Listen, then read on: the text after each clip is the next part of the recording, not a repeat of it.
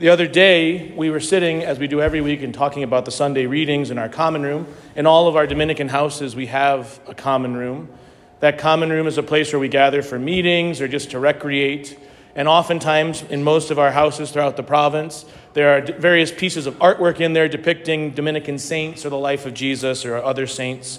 And in our common room a few years ago, we redid the artwork, and I purchased a painting, the Madonna of the Rosary by Caravaggio. And I'll admit that until Wednesday, I had not thought of that painting at all, except for the few times that I would look upon it when I was walking through the room. Father Thomas noted in that painting, and you can look this up, it's a beautiful painting of the Madonna and Child presenting the Rosary to St. Dominic. But if you look in that painting, you'll see that St. Dominic's gaze is fixed on the Blessed Mother and Jesus. But the other people in the painting who are looking at another person are all looking at St. Dominic. And it's a reminder, a theological lesson to those who gaze upon that painting, that as Catholics, we believe that it is the priests who lead us to Jesus and to his Blessed Mother, that they are the icons of Christ in our church, not because of their particular greatness, but because of the graces of holy orders, because what God has called them to be and has made them through the graces of the sacrament of becoming a priest. And yet, if we were to ask maybe the people here, or just in general, what a priest is or what he reflects, many, perhaps even most, would say not an icon of Christ, but an icon of corruption or abuse. And in one way, rightfully so. In my life, I was a teenager when the sex abuse crisis was laid bare for the whole world to see here in this country. And I hope we never get beyond the shadow of that crisis. I hope that the abuse is stopped and all those procedures are done. That's to be fair. But I hope that we never forget the pain and the suffering wrought on the people who were abused and on the people whose faiths were corrupted because of the wickedness of priests and the cover-up of bishops. We must never forget that, because it cuts to the core of our faith. When people look at priests not with a desire to know and to love Jesus, but with concern or confusion. I'm not going to go into details, but I'd be happy to regale you with all of the things, terrible, horrible things that have been said to me in my life when I've told people that I was a priest or when I was becoming a priest. But when the priest gets it right, when he is an icon of Christ, he turns people's hearts and minds to the Lord. We know this in this community because we're blessed with Father Justice. Father Simon and I joke all the time that Father Justice could stand in front of a group of people and say that he went to the doctor this week, and everyone would just, oh, that Father Justice. He's so holy. Oh. Today is Sunday, he would say, oh, Father Justice, my heart. And what a beautiful gift that is. But that's the priesthood right there. It's just a life laid out for the glory of God in all of its humanity that points people to Jesus. But here's the thing. This is not going to be a homily just about the priesthood, the sacramental priesthood, that is. It is about the priesthood. It's about the universal priesthood of all believers. Because in your baptism, you were baptized as a priest of Jesus Christ.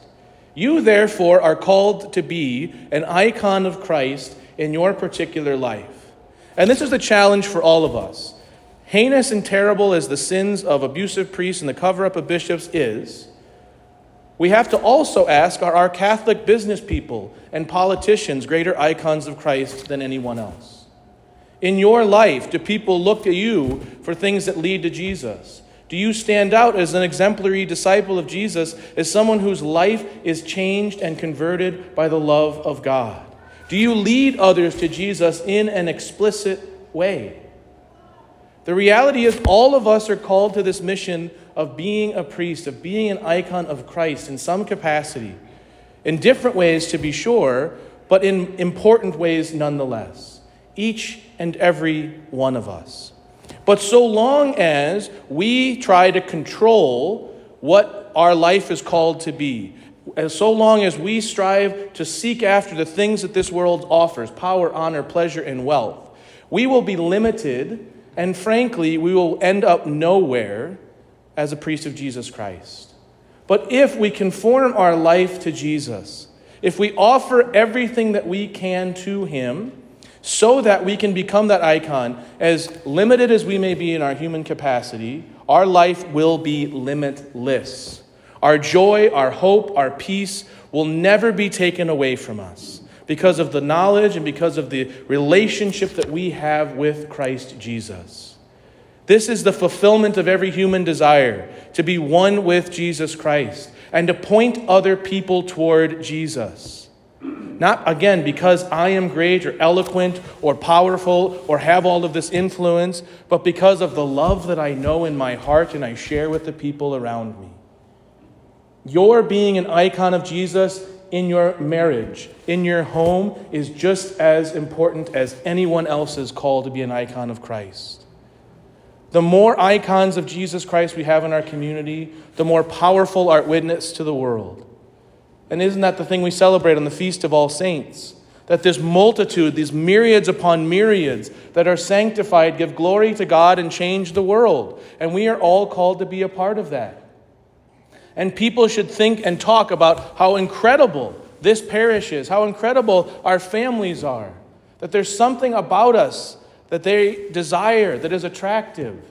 And it's not because we're explicitly going out and doing all these things necessarily. It's because the love of Christ Jesus flows out of us in such radical ways, in such powerful ways. But how do we turn to the Lord? And I would offer three things from our readings today: humility, vulnerability, and life on mission and community. First and foremost, humility. We need to recognize, as St. Catherine was told by God the Father in one of her visions, Catherine, he said, God the Father said to Catherine, "You must remember that you are that I am he who is, and you are she who is not." We must, in our humility, recognize that in order for each and every one of us to become the person that we're meant to be, we need God in our lives. We need to follow his commandments. We need the sacraments. We need the scriptures. We need the church. We need each other. And we need to be challenged. We need to be called out. We need to recognize that there is nothing I can do on my own that will merit my salvation. It is pure and sheer gift and grace from God. We need to have that humility to recognize that I am always in need, and that God, humility is truth, and humility also recognizes that I am in need and that God provides that to me. The second thing is we need vulnerability. So often in our life, the things that keep us from being icons of Christ are that we fall into sin, or that we think that we have it all figured out, or that in some way, shape, or form, because I'm somehow special or better than someone else, that I can avoid following the laws of Christ and his church. We need to have that vulnerability with other people to be able to admit our struggles, to ask for help. It's not just about recognizing my brokenness. It's about sharing that with others, of showing our wounds, and of not only showing our wounds to others, but vulnerability means of loving the wounds of others as well. In the image of Adam and Eve in the creation, Adam gives his rib so that Eve can come about. What a great image of mutual vulnerability. Adam gives of the thing that protects his life-giving organs, his lungs and his heart. And Eve comes from that, and so therefore she must protect those for him. By giving each in a different way, but also by loving and embracing the other, something new and beautiful and wonderful comes about. That's the life of vulnerability that we're all called to. Mutual vulnerability, both the exposure of our wounds and the supporting and the loving of those who expose their wounds to us.